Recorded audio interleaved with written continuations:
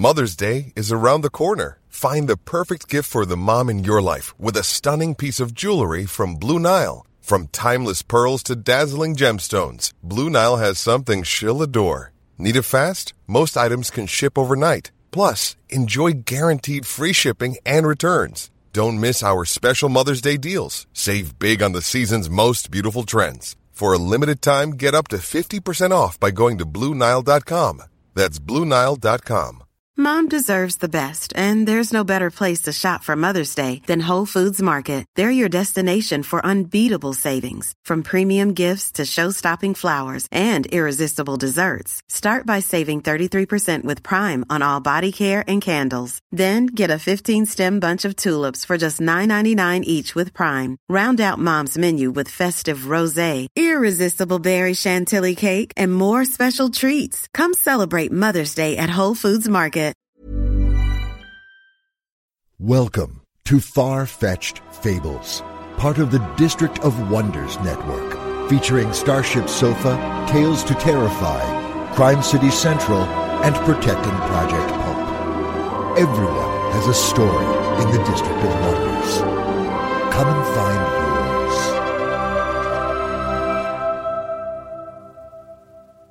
Good morning, good afternoon, good evening.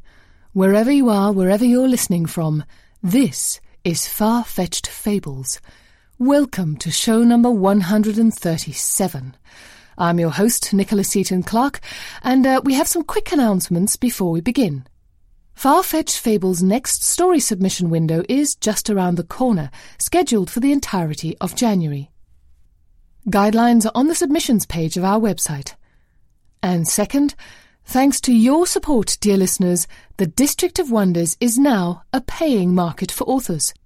We encourage more of you to give if you can, so that we can reach our next goal and pay our narrators for their work as well. And now, on with the show. This week we bring you some holiday cheer, beginning with The Dreidel of Dread by Alex Schwartzman. Alex is a writer, translator, and game designer from Brooklyn in New York.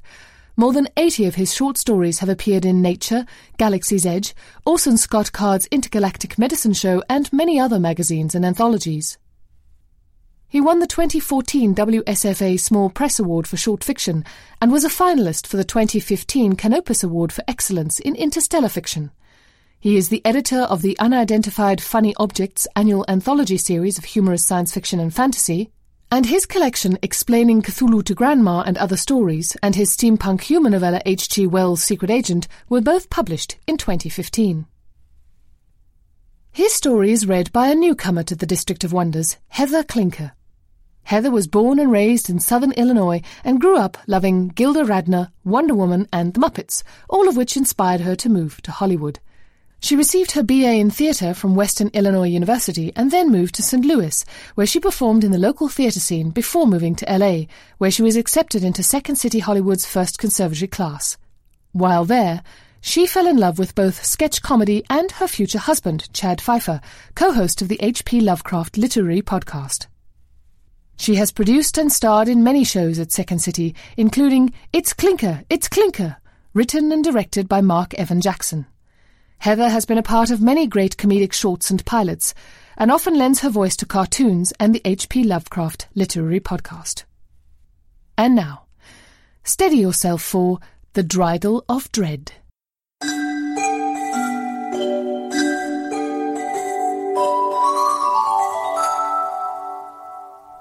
'Twas the night before Hanukkah, and all through the planet not a creature was stirring, except for the elder god Cthulhu, who was waking up from his eons-long slumber. And as the terrible creature awakened in the city of Relay, deep beneath the Pacific Ocean, and wiped drool from his face tentacles, all the usual signs heralded the upcoming apocalypse in the outside world. Mass hysteria, cats and dogs living together, and cable repairmen arriving to their appointments within the designated 3-hour window. "This will not do," said Hanukkah Henry. "I will not have the world ending on my watch, not during the Festival of Lights."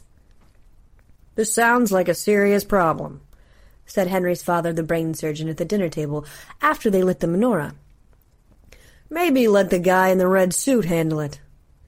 Hanukkah Henry Rabinowitz bristled at the mention of Nick.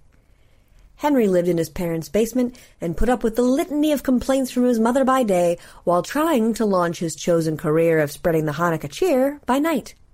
Nick, on the other hand, lived in a mansion and dated supermodels and rode jet skis, and everyone inexplicably loved him despite his propensity for breaking and entering into people's homes via their chimneys.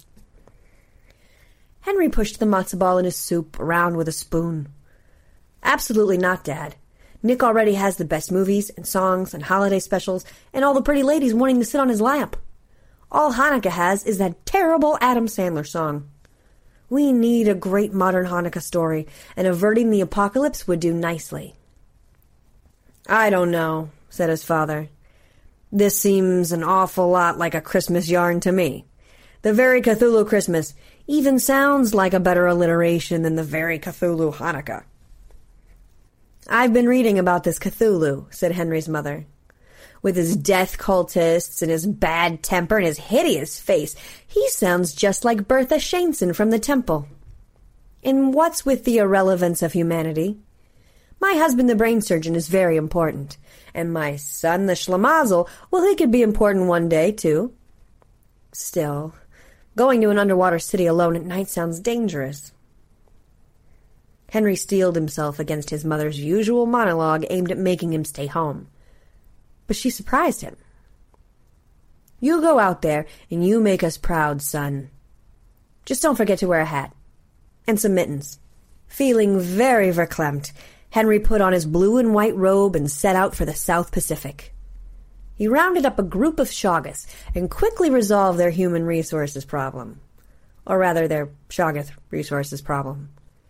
By putting the red-nosed Shoggoth in charge, because nothing works better than elevating the employee nobody likes to mid-level management.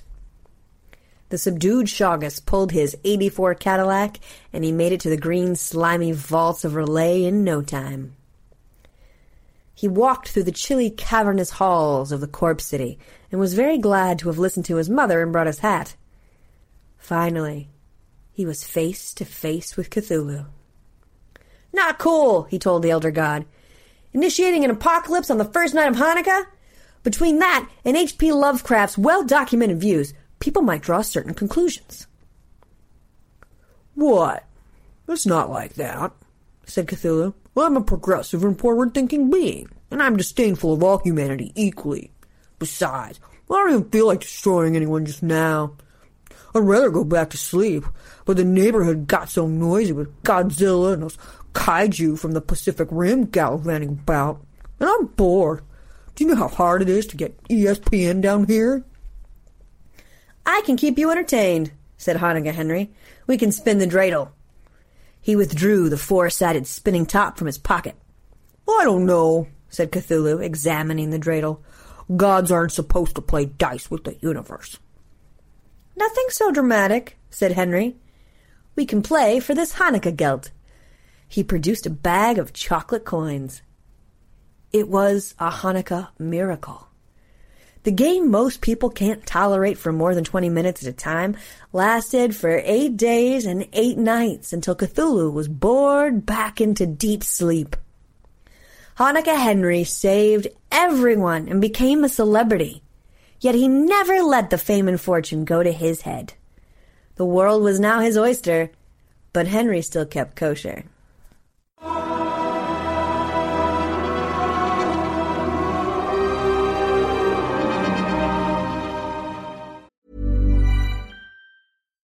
Millions of people have lost weight with personalized plans from Noom. Like Evan, who can't stand salads and still lost 50 pounds. Salads generally for most people are the easy button, right? For me, that wasn't an option. I never really was a salad guy. That's just not who I am. But Noom worked for me. Get your personalized plan today at Noom.com. Real Noom user compensated to provide their story. In 4 weeks, the typical Noom user can expect to lose 1 to 2 pounds per week. Individual results may vary. Hey there, it's Michelle Norris. I'm host of a podcast called Your Mama's Kitchen. When I travel, I'm usually looking for a way to find a taste of home when I'm not at home. And one of the things I love to do when I am at home is entertain. And Airbnb allows me to do that. When I was in California recently, I rented a house that had a great kitchen. And when we were sitting around the table, we were all thinking, we're in someone else's house. Someone could be in all of our homes as well. If you have a home, but you're not always at home, you have an Airbnb. Your home might be worth more than you think. Find out how much at airbnb.com/host. Mom deserves the best, and there's no better place to shop for Mother's Day than Whole Foods Market. They're your destination for unbeatable savings, from premium gifts to show-stopping flowers and irresistible desserts. Start by saving 33% with Prime on all body care and candles. Then get a 15-stem bunch of tulips for just $9.99 each with Prime. Round out Mom's menu with festive rosé, irresistible berry chantilly cake, and more special treats. Come celebrate Mother's Day at Whole Foods Market. Alex sent us this story last December, during our very first submissions period shortly after Hanukkah, on Christmas Eve to be precise. It was worth waiting a year to bring it to you, and our thanks go to Alex as well as to Heather. Our feature story for the holiday week is If Dragon's Mass Eve Be Cold and Clear by Ken Scholes. Ken is the award-winning author of the 5-volume Psalms of Isaac series, published in the US by Tor, and more than 50 short stories. He is a native of the Pacific Northwest, with 2 honourable discharges, a degree in history, and a wide background that includes time logged as a street performer, revivalist, non-profit executive, government procurement analyst, and label gun repairman. Ken makes his home in St. Helens, Oregon, with his twin daughters. Ken's tale is read by veteran podcaster Eric Luke. Eric is the screenwriter of the Joe Dante film Explorers, which is currently in development as a remake, has written for the comic books Ghost and Wonder Woman, and wrote and directed the Not Quite Human films for Disney TV. His current project, Interference, a meta-horror audiobook about an audiobook that kills, is a bestseller on audible.com. Stay tuned after the closing credits to hear a promo for it. And now, If Dragon's Mass Eve Be Cold and Clear.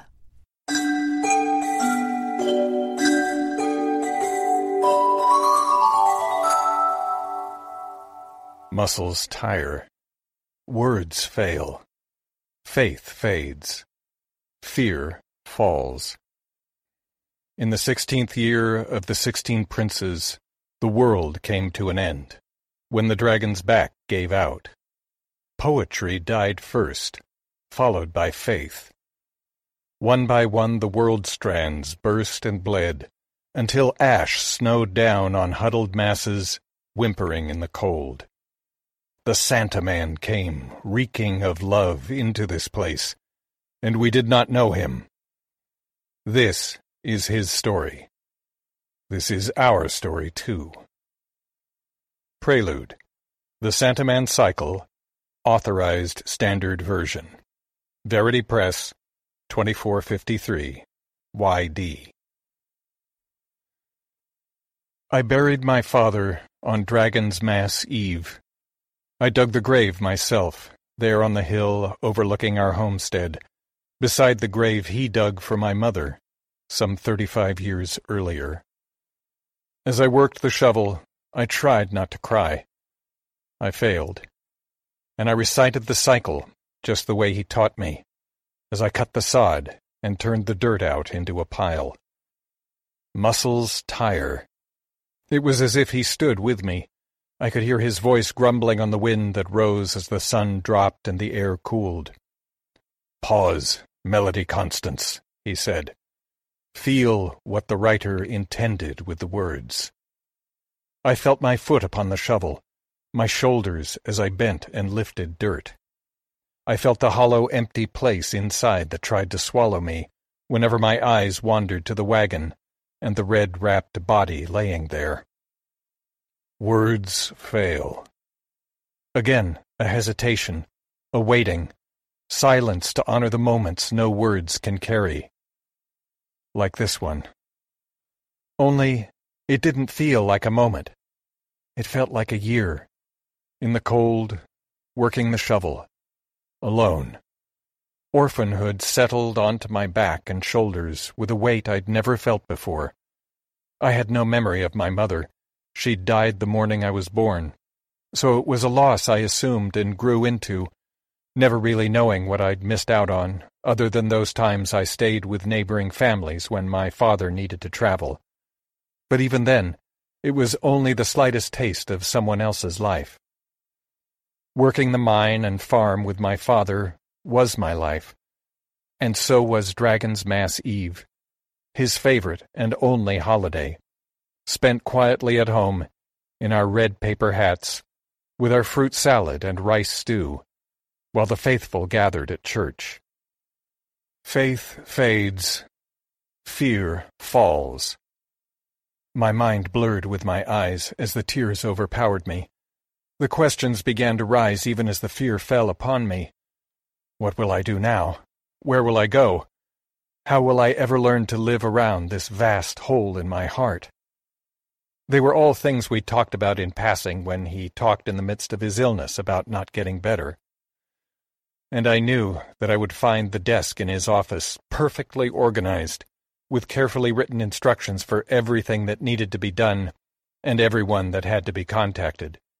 He'd learned to be meticulous during 40 years working in the bureaucracy's supply chain, and he'd instilled it into me.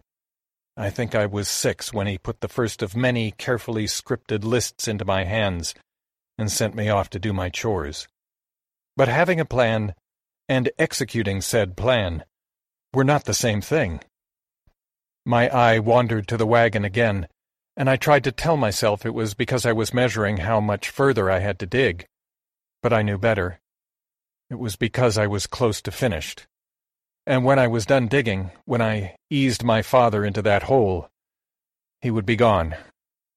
I would only ever see him again in memory and dreams, in the half-dozen photographs tucked into our leather-bound copy of The Cycle.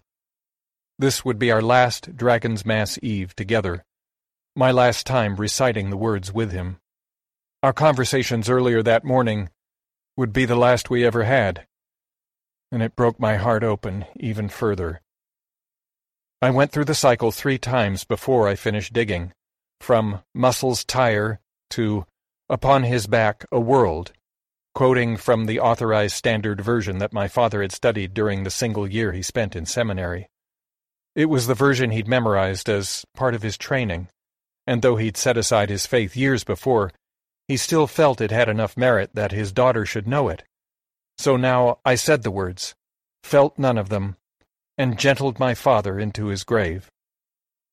The night was clear and cold, but I paid it no mind. The hymn might have promised that the Santa Man's grace would find us here, but the reality was I'd already seen at least a half-dozen clear and cold Dragon's Mass Eves, and the Santa Man had yet to come back, reeking of anything, much less love. There had been, according to my father, over 237 cold, clear Dragon's Mass Eves, to be exact, to the great consternation of the few remaining theologians. We were on our own. I was on my own. I shoveled the earth over him and went through the cycle another 3 times for good measure.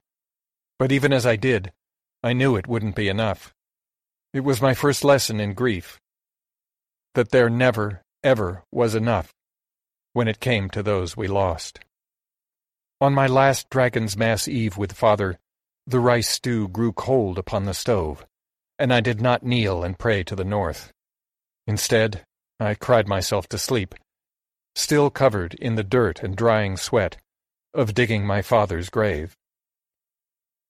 If Dragon's Mass Eve be cold and clear, the Santa Man's grace may find us here.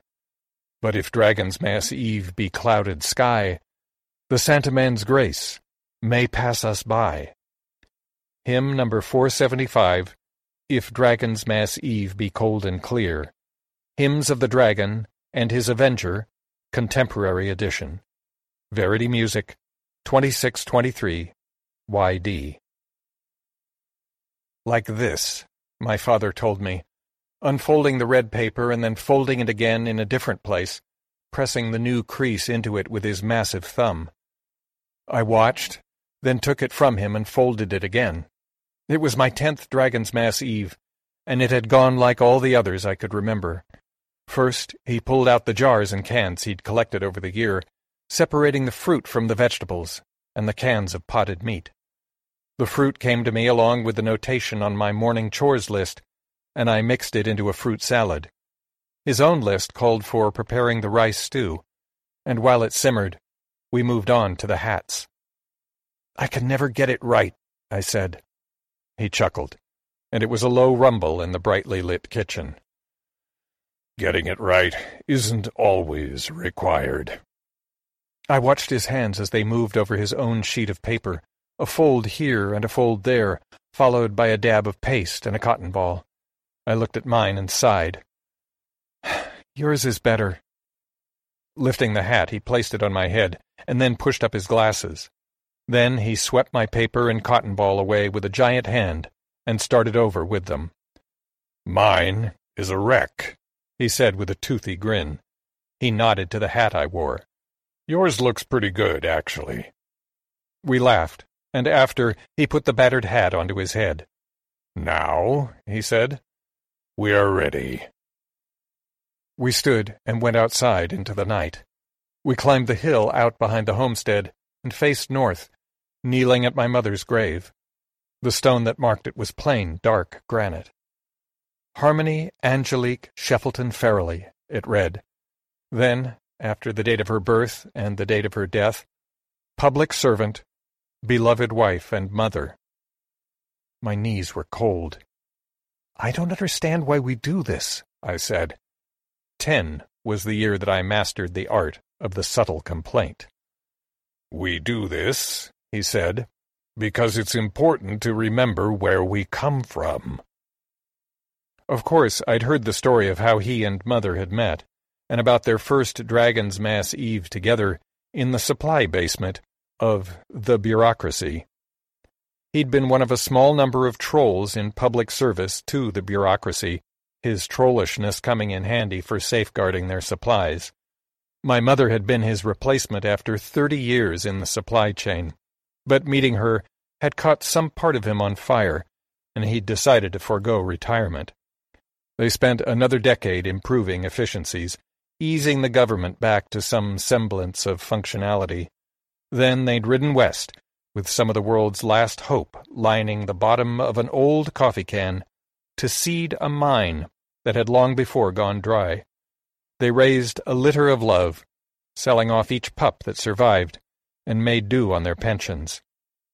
Somewhere in the midst of it, they decided to have me, and that choice changed everything. I put my hand on the stone. "But we don't believe in the Santa Man," I said. "No," he said, and winked. "We don't have to." We said our prayer quickly as the wind rose to threaten our hats. When we finished, I looked up. "Clouded sky," I said. Father chuckled again. "Yes." "Last year was clear, though." "Yes," he said again. "There have been quite a few clear, cold Dragon's Mass Eves." I kicked the dirt. "The song got it wrong."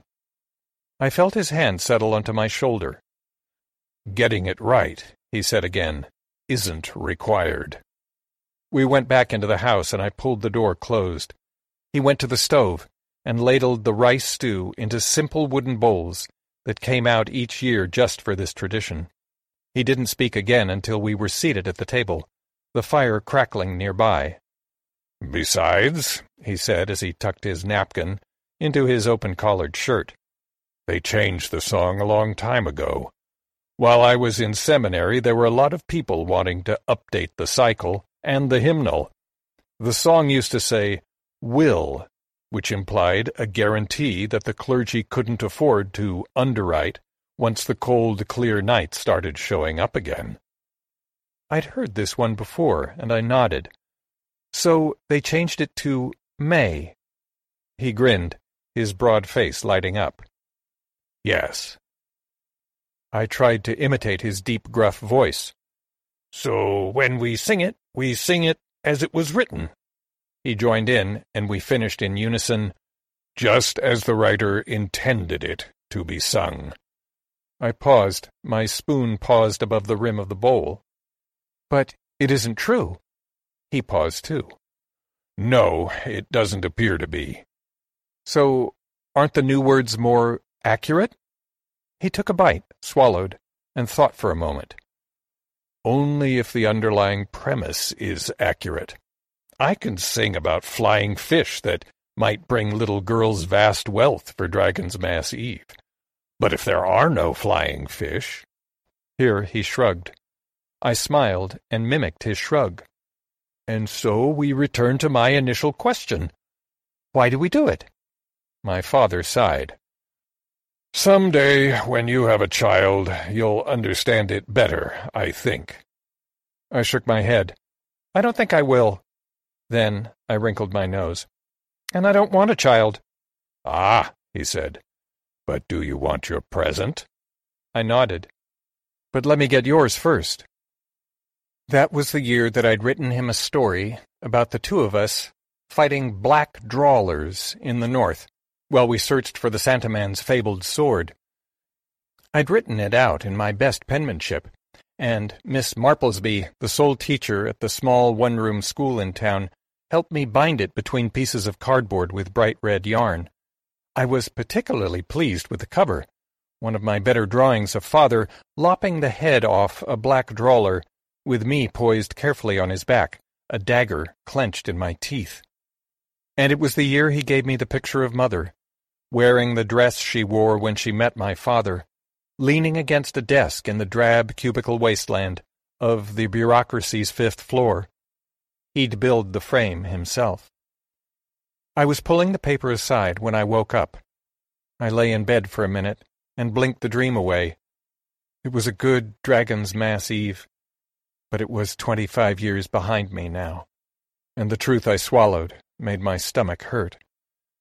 I looked up to the picture of my mother that had hung above my bed since the night he'd first given it to me. I forced myself up and drew a bath.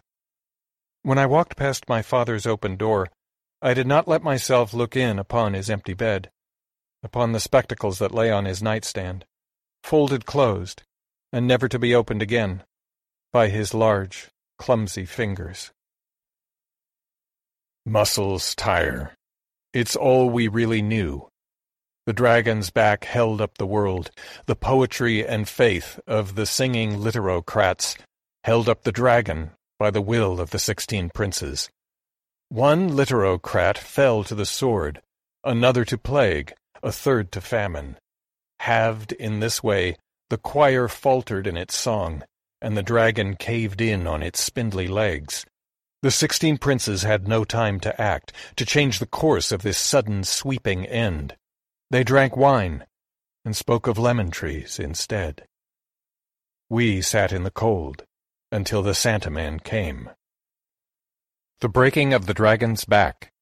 The Santaman Cycle, Authorized Standard Version, Verity Press, 2453, YD. The first week crept by with varied weather. Storms of sorrow blew in at the slightest provocation, the smell of him on his clothes, his pen laid carefully to the left side of his desk blotter, the notes he'd written and organized for me. And on the heels of the sadness, a calm and foreboding hollowness that I didn't know I could feel, followed suddenly by inconsolable rage that had no place to go but inward, or else it might burn down the world. I went through the pile of papers, mailing what needed mailed, and making the calls on Father's list. I loaded the granite marker he'd kept in the mine all these years onto the wagon and drove it into town. He'd had his name and birth date carved onto it when he had Mother's made. "The rest is up to you," his note told me. And so I dropped it with Anderson, Bauer and Sons stonework, picked it up a week later, and planted it at the head of the fresh grave. Drummond Angus Farrelly, it said, along with his dates of birth and death. Public servant, cherished father, beloved husband. The government men showed up about a month after, briefcases in hands. "Miss Fairley?"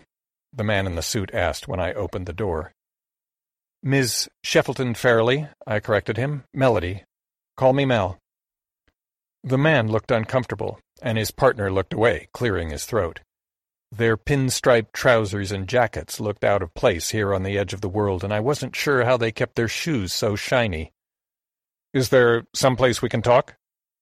I nodded toward my father's office, a shack near the gated entrance of the mine. I dried my hands and laid my dish towel over a wooden chair. "Across the way," I said. I led us across the hard-packed yard and used the key to open the door. There had been little to do in the office, and I'd spent most of my time here arranging and rearranging the items on his desk. I sat behind it now, still feeling dwarfed by its size, and waited until my guests sat. They each placed their cases across their knees and opened them. "First," the spokesman said as he lifted out an accordion file of papers, "let me say how sorry we all were to hear about Drum's, your father's, passing. I worked with him on several procurements and had a lot of respect for him." "Thank you." My father, in addition to his contract for the mine, had also entered into consulting contracts with the bureaucracy from time to time, leaving me with either the Gustafsons or the Graves, sometimes for months at a time, to ride east and do his part to help put the world right. I'd always hoped to go with him, but for one reason or another, we never made it happen.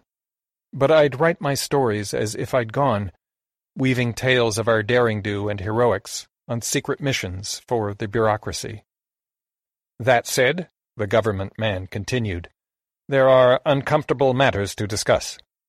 I nodded. I knew of at least one matter, the pension. Father thought he'd found a loophole that would allow it to pass to me, something about a board order from the past century regarding widows and orphans, but I'd read the order and didn't think it was likely to work in my case. "The pension, right?" He nodded. "Yes. I'm afraid you do not meet the age requirements for survivorship to apply." "Understood," I said. "And then there is the matter of the mining contract." My eyes came up to his. "The mining contract?" His smile was apologetic as he drew a letter out of the file. "Unfortunately, Amendment 6 removed the assignment clause from the bureaucracy's standard terms and conditions, which means that with the passing of your father, the contractor in this regard, this contract is null and void. I've had a letter of cancellation for you, notarized by the board clerk." I felt anger rising in my face. "Amendment 6? I rolled my chair to the file cabinet to my left and pulled open the second drawer. "When was this amendment issued? I don't recall seeing it. Do you have an executed copy?" He shook his head. "It's just been issued in the last fortnight. But, unfortunately, Mr. Farrelly is no longer in a position to—" Here he cleared his voice and looked away. "To sign it."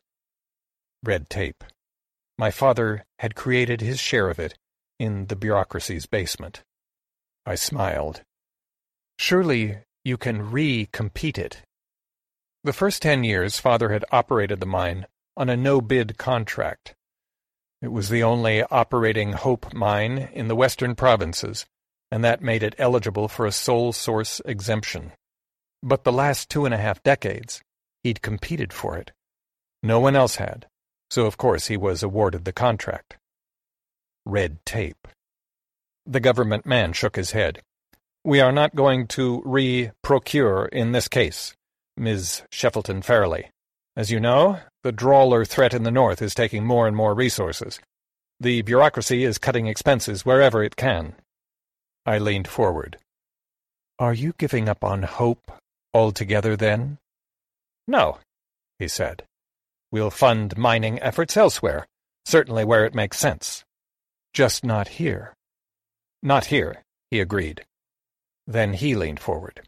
"Ms. Sheffelton Farrelly, do you have any idea when the last time was that this mine produced a single flake of hope?" I rolled back to the file cabinet, this time opening the top drawer to pull out the production journals. "Late autumn," I said. 2653, year of the dragon. It was the same year my father had gone to seminary. 80 years, the man said, and 35 of them subsidized by tax dollars, with nothing to show for it. There was little to say after that. They left me with a stack of papers less than an hour later, climbing into their jeep and driving back to the town's single inn. I went over those papers that afternoon, filing them carefully like he would have, and afterward I adjusted Father's financial projections, less his ongoing pension payments, and the contract revenue. I checked his notations in the savings ledger one last time, before folding it up and tucking it back into the file cabinet. If I were frugal, I had maybe 2 years left here. And after that? There was a form in the paperwork from the bureaucracy, an application for the civil service exam, with a box already marked and initialed on it, authorizing me to take the test in any satellite branch where it was offered, and extending bonus points based on my relationship to one Drummond Angus Fairley, a decorated procurement officer. I filed it separately from the other papers and snuffed out the lamp. I looked over everything, neatly in its place, before locking the office door. After today, I really wasn't sure when I'd be back. Then I went up to Father's grave for the first time since digging it. I sat heavily upon the ground and leaned against his marker. "You were wrong about the pension," I told him. "The mining contract, too." And in that moment, I was certain I heard his voice. First, he chuckled. Then he told me what he told me so many times before. "Being right," my father reminded me, "is not always required." Myth became life. No one really believed in the Santa Man until he came with his tattered red robe and his dripping red sword. No one really believed in his undying love until he burst into our direst need to carve us a new home from the bones of the world. We looked up at the whistle of his wolf stallion. "Why do you weep and whimper?" the Santa Man asked from the back of his mount. "We whimper for the end of our world," one of us said. "We weep for the fall of the singing literocrats and the breaking of the dragon's back." The Santa Man grinned and shook his sword. Blood rained down from it, mixing with the ashes. "Weep also for the 16 princes who have failed you." "Why, Lord?" someone asked. The Santa Man spun his mount. "For I have avenged you in the name above all, and they are no more." We did not waver in our weeping. There was no lull in our lament. The Coming of the Santa Man Cycle, Authorized Standard Version, Verity Press, 2453, YD. In grief, time moves at inconsistent pace, and the bereaved adjust and shuffle forward accordingly. I did not return to my father's grave again for nearly 2 years, though I watched it often from the kitchen window or from the yard. Each month I hitched the wagon and went into town to resupply, and on each trip I endured the sympathy of the closest thing we had to a community so far removed from the rest of the world. "What will you do now?" was the most popular question, and I never had a real answer. I took their offered condolences and tucked them away, and I watched the numbers on the savings ledger shrink. I pulled the pictures from the cycle and tucked the book away out of sight, moving the photographs into the treasure box I kept beneath my bed. But after that, I left the box where it lay for a long time, and let it find its dust. I wouldn't have known the season but for the news of the fighting in the north. More black drawlers leaking into the world through the ether, moving further south in their hunger. When I knew the day approached, I went into town to collect what jars and cans I could. The mercantile even had red paper, and I bought a sheet. But as Dragon's Mass Eve drew near, the knot in my stomach grew tighter, and my eyes went more often to the hill. Finally, I surrendered, and found the best dress that still fit me, and rode into town. Father had never taken me to the church for Dragon's Mass Eve, but we'd visited one Dragon's Day for weekly services. On the ride in, I sat beside him on the bench, and we talked about what we were going to see. "There won't be many, I'll wager," he said, "but there will be some. Parson Brown will pray, and Emily Hopewell will play a few hymns on the organ that we will all sing to. Then the parson will preach about the Santa Man and take a collection." When we arrived, the parson's eyes lit up. "Drum Fairley," he said, "you're just about the last person I expected to show up this morning." I remember my father's strained smile as he shook the parson's hand. "Melody was curious," he said. I'd seen Parson Brown around town, but never in the dark robes of his priesthood. It made the short, round man look almost comical. He'd shaken my hand, looking up at me with a smile. "Welcome," he said. We took our seat on the back row. Then, just as Father said, we prayed and sang and listened and sang again, and as we did, Father slipped a small wad of the most recently authorized currency into the plate that passed up and down the pews of scattered faithful. On the ride home we'd had our discussion, and Father dissected the components of the service. "At the end," I told him, "they prayed for the Santa Man's return. Do they do that every Dragon's Day?" He nodded. "Some of them do it every day." "Not just on Dragon's Mass Eve?" "No." "But they believe one day it will work." "Yes." "They really, really believe?" He nodded again. "They really, really believe. And I used to, too. Even your mother, in some ways, believed. Only she believed that if there was a Santa Man, he expected us to work while we waited and make things as good as we could." He looked thoughtful for a moment. "But we don't believe now," I said. He smiled at me. "I don't believe now. Do you?" I smiled back. "No, I really don't. I think—" I tried to find something to hitch my thought to. I remembered the growing stack of bound cardboard covers he kept in the drawer beside his bed, each containing my carefully written pages of our fictional misadventures spread out over a half-dozen Dragon's Mass Eves. I think it's a good story, but I don't think it's true. Then I said what I knew he was going to say next. "But I suppose being true isn't always required." He smiled. "Exactly so." I blinked tears away at the memory as I turned the corner onto Main Street and saw the brightly lit building that waited. Parson Brown stood at the door and smiled at me. "Mel Fairley," he said, "you're just about the last person I expected to show up tonight." I climbed down and hitched my horse. "Happy Dragon's Mass Eve, Parson," I said as I took his hand. "And to you," he said. The church was full, with men and women crowded onto the pews in their Dragon's Day best. I spotted the Gustafsons and the Graces near the middle of the overflowing congregation, and though both families waved me over, I took a spot in the last row in the back corner. My nervous hands picked up the worn hymnal and thumbed through the pages until the parson took to the pulpit and offered the invocation. After, there was a small choir that sang a medley of hymns. The room joined in, and it was nothing like the scattered voices I'd heard in this very room as a child. It was one voice, made of many, booming out into the night in a cry for help that I could nearly give myself over to.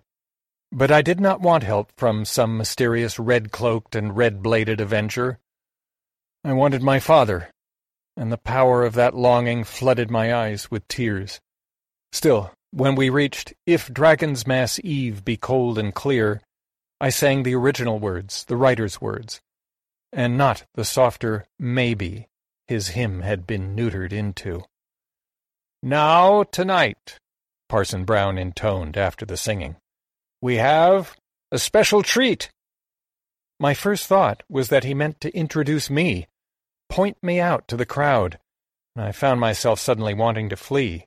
But it didn't happen. Instead, he nodded to a young man who sat to the side. "Tonight," Parson Brown said, "Brother Simon will bring the homily. His first sermon, I might add."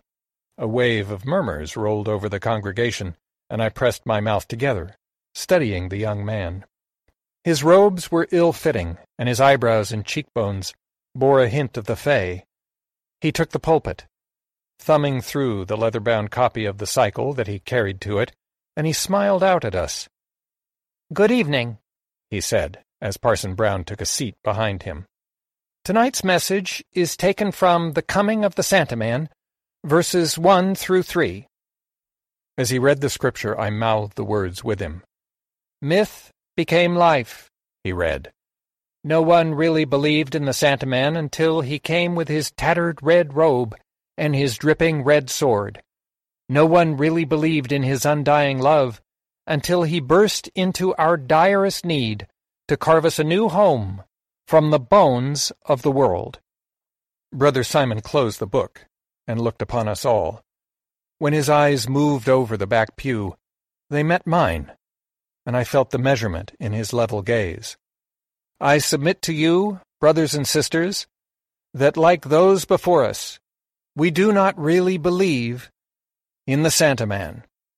From there he launched into his sermon, and I found his words fading and blurring, taking a seat behind him like the parson, as he filled the room with his presence. His hands moved like a magician, illustrating this or that point, indicating this or that observation as he moved across the platform. His voice was hypnotic, rising and falling in passion and pitch, and his eyes continued wandering the crowded room, finding mine on more than one occasion. Those eyes, I knew, were unsafe. They held too many contradicting views, hope and fear, anger and grace, and something more I'd never been comfortable with: conviction. When he finished, he sat down abruptly, and Parson Brown took over. After singing "The Santa Man Will Rise Again," as the plate migrated up and down the rows, he dismissed us to the fellowship hall for cookies and tea. I was moving toward the door when Brother Simon caught up to me and shook my hand. The hand was rough and calloused. It caught me off guard. "You're not leaving, are you?" I blushed and stammered, but didn't know why. "I have things to do." "Come have a cookie at least." Then, as an afterthought, "I'm Simon, by the way." And somehow the voice compelled me, and I let him guide me by the elbow into the fellowship hall, before he vanished into the crowd. A cup of tea was pushed into one of my hands, a molasses cookie into the other, and I blessed both because it meant I need not shake any more hands. I stood quietly in the corner and suffered the kindness and curiosity of a town that had seen little of me and little of my father before me. I'd finished the tea and moved for the door when the parson came by with the young man in tow. "And this," he said, "is Melody Fairley. She owns the old Hope mine out past the Gustafsons' farm." "We've met," I said, and forced a smile. But I shook his offered hand again, noticing once more how rough it was. "Brother Simon is our new acolyte. He's in his last year at the Middleton Seminary. I expect he'll be taking my place when I retire next year." He turned to the young man. "Melody's father, Drummond, spent a year at Middleton." His face lit up. "Is he here with you?" I looked away. "He passed away last Dragon's Mass Eve." The light dimmed and his smile faded. "I'm sorry." "I've been meaning to ask," the parson said. "Do you know what you will do now? Will you sell the mine?" I shrugged. "It hasn't produced in over 80 years. Not much demand for a Hope mine without hope." And then the conversation folded in on itself, and the two of them moved on. I excused myself and slipped out under a cloudy night to find my horse. I rode home and tried to eat at least some of the fruit salad I'd made earlier that day. It tasted empty without my father, and I knew better than to recite the cycle. Instead, I braved his room, something I rarely brought myself to do, and curled up on his large bed. Then I pulled open the drawer and pulled out the stack of stories I'd written for him through the years. As I read them, I found myself laughing and crying, and when I felt sleep pulling at me, I gathered them up and took them to my own room. I pulled out the cardboard box beneath my bed and laid them carefully in it. My eyes caught the wadded-up piece of paper I'd also tucked into the box and forced them away. That ball of paper was the first to go into my treasure box, though I couldn't bring myself to open it up and smooth it out. It made me too angry and too afraid. But now a strange fancy struck me, and I lifted it carefully as a butterfly from a flower. I sat on my bed and held it, remembering my last conversation with my father. Then I smoothed it out upon my lap. It was a requisition slip, filled out and in triplicate. He'd completed most of it, leaving the order date blank along with the boxes used to select gender. Then I remembered the words I'd said to him, off and on for years, and the quiet way he smiled when I said them. "I don't want a child," I told the empty room. Then I placed the smoothed-out form in the box and lowered the lid over it like a casket, before laying it to rest again in the dusty grave beneath my bed. Dust rose from the west as the Santaman approached. The wolf stallion growled and tore sod, and the last of the literocrats laid down their lyres by the murmuring stream as the dragon's eye faltered above them. "Take up your tools and lift your song," the Santaman cried. "We are halved," the fourth literocrat said. "Our song is lost. The world ends. The dragon's back is already broken." The sword licked out, then pointed north. The murmuring stream ran pink. "Sing a new home," the Santaman cried again. "Beyond the ether, at the edge of the world." Two voices rose and fell in song. A third burbled in the stream. Scooping the golden-haired head from the water, the Santaman came seeking us, to tell us of our new carved home. The last of the literocrats. The Santaman Cycle. Authorized Standard Version. Verity Press, 2453, YD. The next year moved faster. I learned that loss is like a hole in the middle of your living room floor. You rearrange the furniture around it, and you visit it once in a while, but less and less often with every month. Eventually, you grow accustomed to walking around the hole, living around it, as it just becomes a part of your life. I started writing again, though I'd long ago outgrown the adventure stories I used to tell. Instead, I wrote about my father and about my memories of him. I tended the garden and stretched the savings as far as I could. And in the weeks before Dragon's Mass Eve, as the news turned somber in the north, I didn't even try to find the canned fruits and vegetables and meat. But I did slip into his office to fill out the civil service exam application. I put it into an envelope and took it into the house. I still wasn't certain if I would mail it.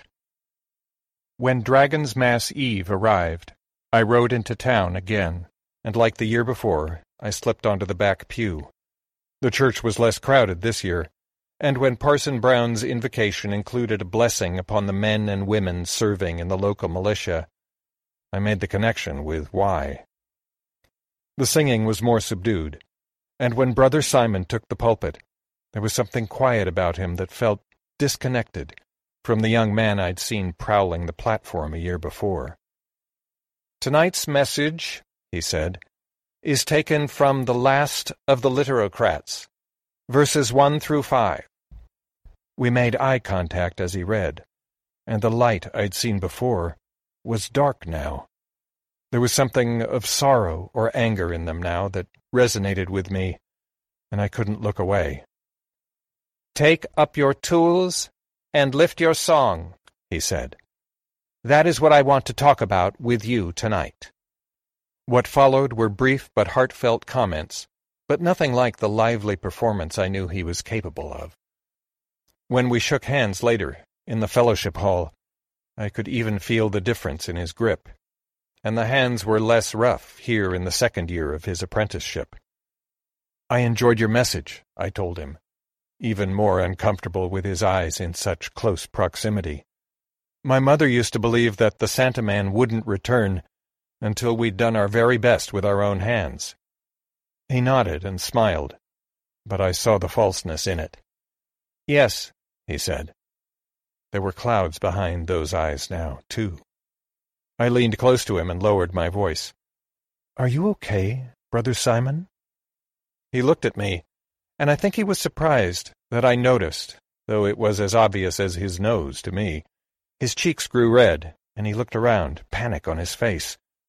Finally, he pulled me aside, and his words were fast and jumbled together. "We lost Fallows and Rheinberg this morning," he said.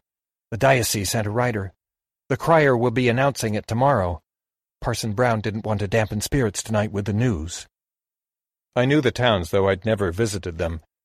"Did you have people there?" He shook his head. "No, but our militia is engaged at Candletoss."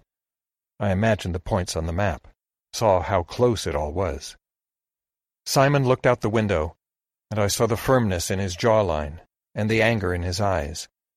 Outside it was a clear night, and I understood his anger better. "Something," he said, "has to happen soon." I nodded but didn't know what to say. Finally I found my voice. "Maybe," I said, "it's like you said earlier. Maybe we're called upon to take up our tools and lift our song, especially when we're faced with the end of our world, just like the last of the literocrats." "Yes, maybe." Then he was moving off into the crowd, shaking hands and patting shoulders. I slipped out beneath a star-scattered sky and rode home in the light of the moons. When I reached the homestead, I stabled my horse and slipped into the house. I found the envelope first, and then I went to the box beneath my head and pulled out the wadded-up requisition slip. Taking both, I let myself back out into the night and climbed the hill behind the house. I sat quietly for a while, prayerless and facing north. "I don't know if it's the right thing to do," I told my father, "but I'm going to do it. I know you were right about most things, all the important things, really. And I think you were right about this. But I'm still afraid." I paused in that moment, and knew I would have given everything I owned to have this one final conversation with him, to hear his words, and see his eyes as he formed them. But in 35 years with the old troll, I knew what he would ask next, and I blushed. "No," I said, "I don't know who yet."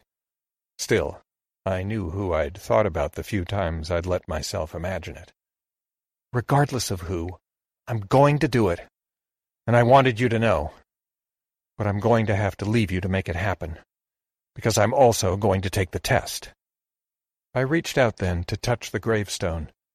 The granite felt wrong to my fingertips, and I rubbed them into the stone, feeling something powdery flaking off as I did. My first thought was that it was ash or dust, but my second thought was the one that brought my fingers tentatively to my mouth. I'd never tasted hope before, but my father had described it many times before. Bitter and sweet at the same time. I looked above me at the clear night, and stood on shaking legs. I went into the house, and lit the lantern, grabbed my knife, and lifted the keys to the mine off the hook where my father had last hung them. I walked down into the mine, and I hadn't gone very far when the dark walls started to glisten white. I paused along the way to scrape here or there, each time coming away with a handful of white, flaky residue. I went all the way to the bottom, and when I reached it, I sat down and laughed until my sides hurt, and then I cried until my eyes had no more tears in them.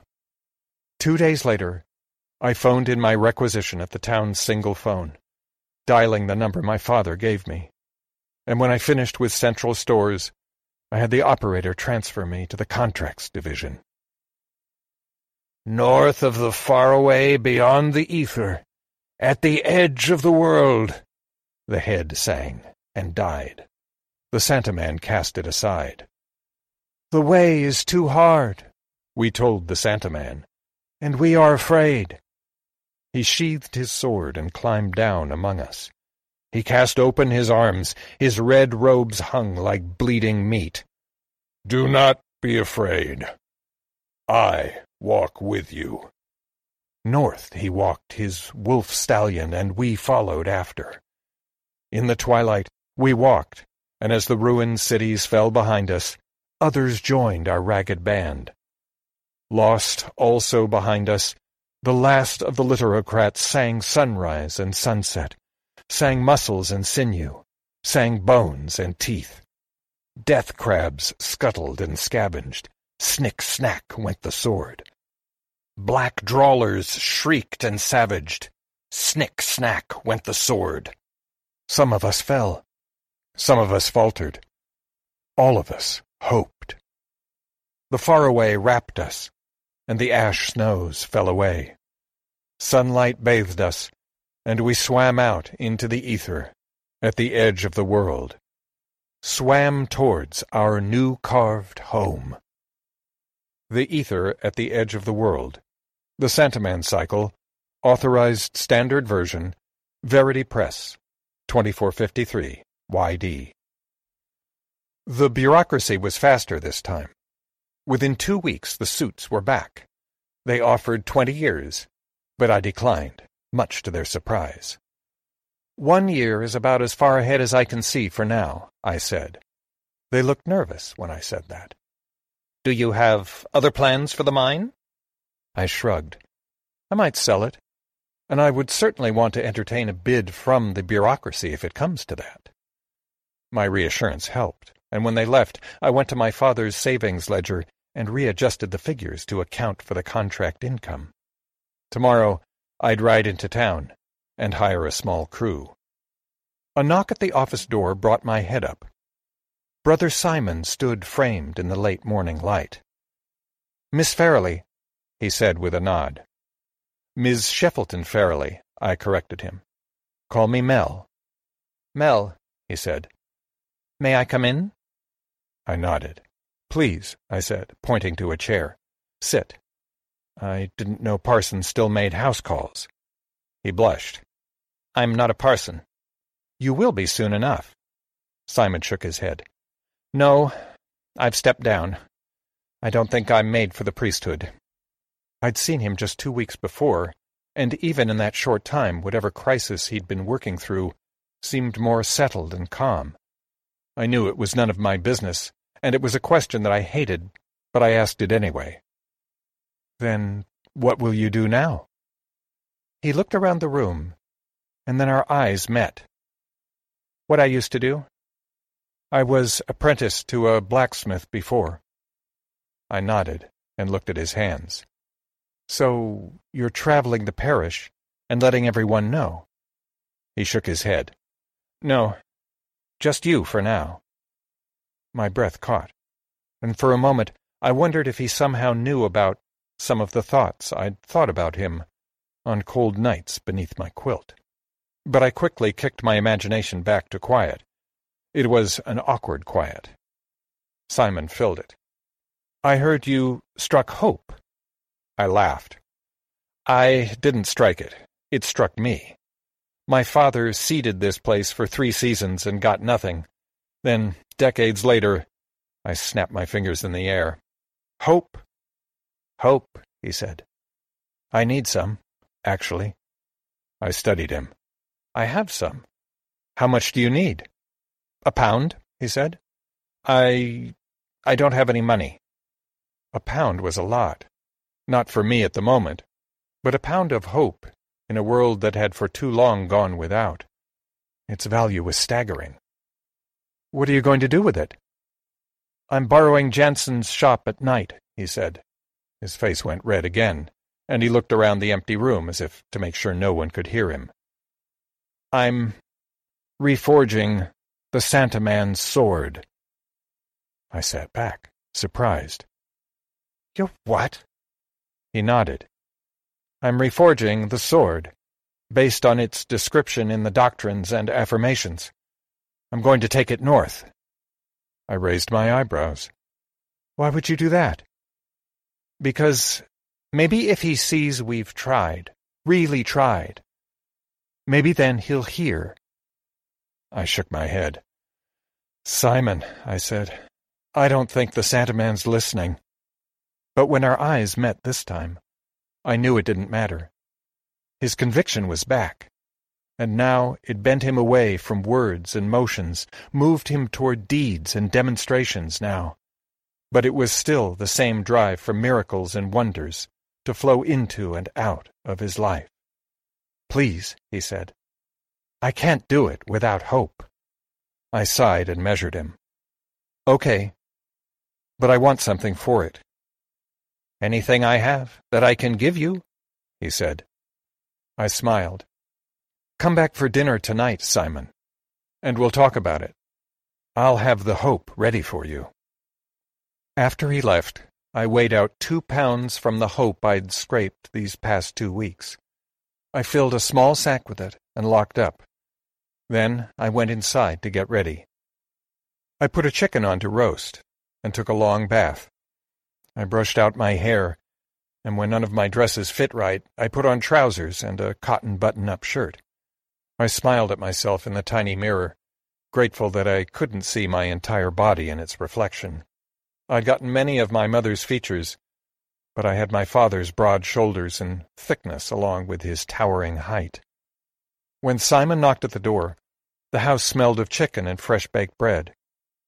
Clouds had wandered in and blotted out the starlight, but the temperature was still down and he was shivering. I let him in and took his coat. "Did you walk?" He nodded. "I don't have a horse." I hefted the bag of hope. "I'll just put this with your coat." "Thank you."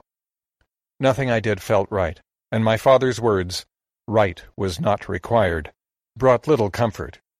I wasn't sure what to say or what to do, and it was obvious to me that I was the only one who comprehended the potential of this night. I set the table while we made small talk, and then I opened the bottle of bumbleberry wine I'd kept for such a night as this. I poured out small glassfuls and dished up our plates. We ate quickly, and I watched him. He talked throughout, and I finished easily ahead of him because of it. I think somewhere in the midst of it he must have noticed how I looked at him, and it made him talk all the more, his nervous words bumping into each other in their rush to get out.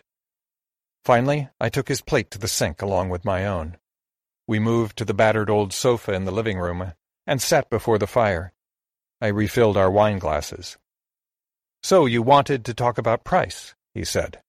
I sipped the wine, set it down, and nodded. "I do. And it's okay to say no. You can have the hope either way." His brow furrowed. "Say no to what?" I held my breath and leaned my face toward him. "This." Then I kissed him. At first he did nothing. Then he kissed me back, and after a moment he broke away. "I'm sorry," he said. "I don't know. I can't—" I withdrew, and felt the sting of the panic on his face. "No," I said. "I'm sorry." I stood feeling small for the first time in my life. Like I said, it's okay to say no. He stood too, his face and ears bright red. "No, that's not what I mean." He swallowed, stepped closer to me, and stretched up on tippy-toes to kiss my mouth. "It's just that I've never done this before." Relief flooded me. "Oh," I said. Now it was my turn to blush. "I haven't either." "Really?" I nodded. "Really." Then I bent down and kissed him back. Taking his hand, I led him to my fresh-made bed, and we spent the night teaching each other how. I never told him why. I couldn't see how it would help him at all, and I could count a dozen ways that it might hurt him. Instead, I just enjoyed him, and helped him to enjoy me. In the morning, after breakfast, he walked back into town, with a smile on his face, and a bag of hope slung over his shoulder. And in the north he'll hear our cry, ride forth in wrath, his sword raised high, to carve our home in violent grace, and lead us to that promised place. Hymn number 316, The Santa Man Shall Rise Again. Hymns of the Dragon and His Avenger, Contemporary Edition. Verity Music, 2623, YD. It was only after that night with Simon that I allowed myself to think about my last conversation with Father. I'm not sure why, but I don't need the whys nearly as much as I used to when I was younger. It was morning when he called me to his room. He'd soiled himself again, and after nearly a month in bed, I was just beginning to realize that I might not have even another year with him. I pretended I wasn't angry, and tried to find my patience, but it waned. He knew me well enough to know I was frustrated, and I suspected he even knew why. It wasn't the mess in his bed. It was the mess my life would become when he left it, and I couldn't bear to face that. I spent the morning cleaning him up, and then cleaning his sheets. When I went into the kitchen and saw the cans and jars laid out, preparing for Dragon's Mass Eve was the last thing I wanted to be doing. "Come in here, Mel," my father rumbled from his bedroom. I sighed and felt my pulse rising. "What do you need, Dad?" His laugh was more of a bark. "I need you." I wanted to snap at him, but I didn't.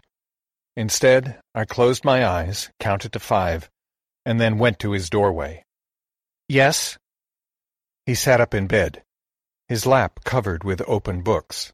Not real books, but bits of cardboard bound together with yarn. "You should write more of these someday," he said. "They're good." I shrugged. "Is that what you needed?" He shook his head. "No. Come here." He patted the bed beside him. I went to the side of the bed, but didn't sit.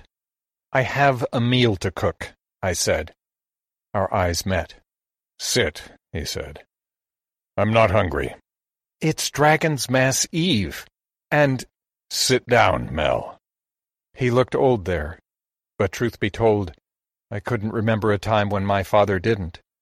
He was in his 60s when I was born. I sat and felt the bed creak beneath our combined weight. "What?" He smiled. "I wanted to give you your Dragon's Mass Eve present." "Let's wait until tonight," I said. "I don't have yours ready yet." Father shook his head, and a fit of coughing took his words for a minute. "I don't want to wait," he said. "As tired as I've been, I'm likely to sleep through Dragon's Mass Eve anyway." I forced a smile. "Okay, but you get yours tomorrow if you fall asleep." He shrugged, then leaned over to dig around within the deep drawer in the nightstand. He pulled out a form, in triplicate, and handed it to me. "This," he said, "is for you." I looked at it. I rubbed my eyes and looked at it again. "What's this?" He cleared his voice. "It's, a requisition slip. I've been saving it for you. Your mother and I brought 2 with us when we rode west." I read it, my eyes naturally drawn to the places where he'd taken the liberty of filling it out. As I realized what it was, I felt the anger burning hot in me, and by instinct I crumpled the requisition into as tight a ball as my white-knuckled fist could make it. "I don't want a child," I said. "I don't ever want a child." I tried to stand, but his gnarled hand caught my arm, and I turned on him. I nearly said something, nearly let the feelings that savaged me slip past my careful control. But I kept quiet. Still, he saw everything in my eyes, and his own filled up with tears at the sight of my anger. "I'm sorry," he said. "Why?" I asked. He blinked. "Why am I sorry?" I shook my head. "No," I said. "Why do you think I should have a child?" Seeing his tears, made my own fight harder to get out. He patted my arm. "I thought when I met your mother that I knew what love was. But meeting you opened up a vast continent of love I never imagined could exist. How could I not want that for you?" His voice lowered, and then my father said the last words that he would ever say to me. "Melody Constance Sheffleton Farrelly, don't you know that you are the best gift anyone ever gave to me? Dragon's Mass Eve, or not?" I stood and bent to kiss his brow. Then I left so he wouldn't see me crying. I tossed the ball of paper into my room and went outside into the yard to walk off the feelings that ambushed me. When I went back inside, I saw my father had gone to sleep amid the stories I'd written him over a lifetime of Dragon's Mass Eves together. And when I checked on him even later, I found he'd slipped away. I gathered up the books, closed them, and stacked them neatly in his nightstand drawer. I carefully removed his spectacles and folded them up to lay them beside his bed. Then I went to find something to wrap him in, and wondered if the coming night would be cloudy or clear. Moats swim, light diffuses, home rises. We see it through a smoky glass. We watch it twitch and meep with each note of the framing song. The Santaman laughs and beats his sword against his thigh. Ho, ho, ho! We few remaining weep and set our feet on emerald grass. We smell the reek of love upon the wind. We wipe our eyes, and look again. Ahead, a dragon. Upon his back, a world. Our new carved home, the Santaman Cycle, Authorized Standard Version, Verity Press, 2453, YD. You arrived in autumn, amid the buzz of change. But before that, while I waited for you, I started wrapping things up at our homestead on the edge of the world. I went through my father's papers and organized them, separating out his working notes from his personal notes. Most I kept, but some I left for the mine's new owners. I felt you kick for the first time while I was taking the civil service exam, and after I finished, the test proctor sought me out in the waiting room after everyone else had gone to let me know he'd not seen a score so high in well over 20 years. I wasn't surprised at all when the offer came through, and once it did, I started negotiating the sale of the mine. I knew going in that whatever I sold it for would be vastly more than I could make in a lifetime on government salary, working in the cubicle maze of the bureaucracy, but a clean start seemed somehow right to me, especially as your arrival drew closer and closer. Still, I'm glad we had these 3 months together on the homestead, where we both were born. Wandering the yard, it's been a strange, new morning, as I accept the reality that I'll likely not come back here again. You may when you're older. You might want to see where your grandmother and grandfather lay buried. You may want to see the house where you were born, and I'm sure folks around here will be curious to meet you, too. There is a knock at the door on the morning of Dragon's Mass Eve, and it startles you. I go to answer, and find Parson Brown on the porch. He sees the truck the bureaucracy has provided me, shoved full of everything we'll take with us when we leave. I've only left out enough to celebrate tonight, and tomorrow we start our weeks-long drive east and south. "So," he says, "you really are going?" I nod. "Tomorrow," I say. "Come in, Parson." I brew him some tea while he plays with you, and I can tell you're as uncomfortable with him as he is with you. When the tea is ready, I hold you while he drinks it, mindful of his shaking hands. I want to ask him about your father, but I don't. Last I heard, he'd ridden north with his sword, and not long after, bits of gossip drifted back. I don't know who exactly wields it, but there are rumors of a young man in red, with a terrible blade, and he's earning quite a name for himself. I'm pretty sure it's him. But maybe it isn't. Maybe someone further north heard the cry of his heart. I doubt it, but it would be a fine story. Drawler season didn't really subside this year.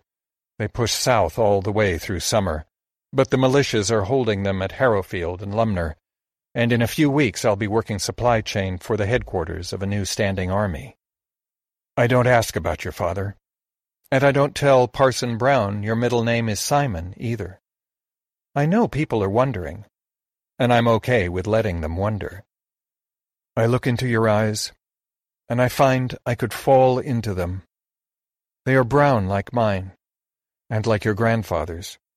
The parson has to ask a second time before I realize he's speaking. I'm sorry? I was asking if you'd be joining us tonight, he says as he drains the last of his tea. I've a new acolyte, Brother Timothy. He'll be giving the sermon. Parson Brown leans forward and tickles your chin. I'm sure everyone is dying to meet little Drummond. I smile. Maybe, I tell him. We'll see. But I already know we won't be attending. Tonight, I'll make our hats, and after I've nursed you, I'll eat rice stew and fruit salad. Then we'll walk up the hill, and I will hold you close as I recite words that don't need to be right or true to have their meaning for me. For us. I think I understand my father's last Dragon's Mass Eve gift to me now, when I see his face in yours. His attachment to his old, discarded religion makes sense to me now, too, though I had to meet you before I could fully comprehend the truest object of his faith. Clear or cloudy, the only grace I'll ever need has already found me.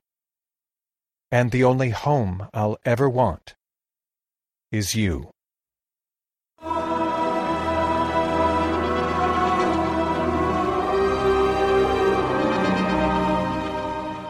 Thank you, Ken, for allowing us to share such a powerful story. And thank you, dear listeners, for your ongoing support of Far-Fetched Fables. We hope your holidays are indeed merry and bright. My thanks at the same time go to my editor, Gary Dowell, and sound engineer, Mark Zanfardino. You can find links to the websites of each of our authors and narrators in the show notes for this episode, available on the Triple F website. If you'd like to share your thoughts on this or any of our stories, you can leave your comments on the Triple F website, our Facebook page, or on Twitter. We love hearing from our listeners, and we want to know your thoughts on our content. As always, please leave us a review on iTunes or other podcatchers so that we can build our listenership and keep the stories coming. And please do consider making a donation on the District of Wonders Patreon page. Please remember that Far-Fetched Fables operates under a Creative Commons Attribution Non-Commercial No Derivatives 4.0 International License, which means you can download the content and share it all you like, but don't change it or sell it. And please be sure to give credit where that credit is due. All other copyright remains that of the authors.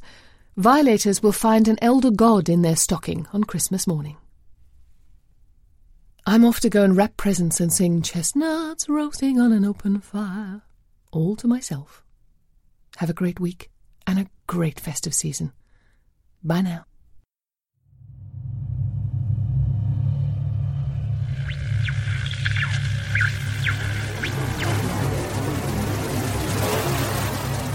Something wants in to your head through this audiobook.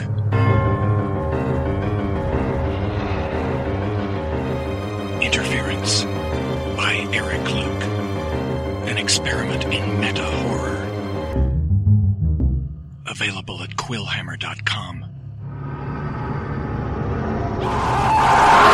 Just click play. This presentation has been brought to you by the District of Wonders Network, dedicated to podcasting the finest genre fiction. You can learn more about the District of Wonders and their many literary productions at their website, www.dww.net. districtofwonders.com. Thank you for listening.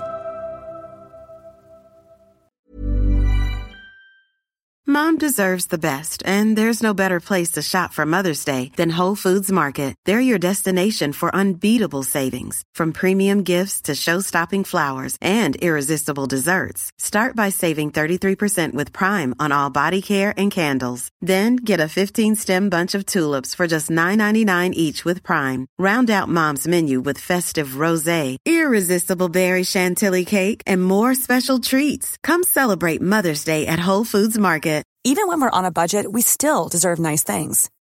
Quince is a place to scoop up stunning high-end goods for 50 to 80% less than similar brands.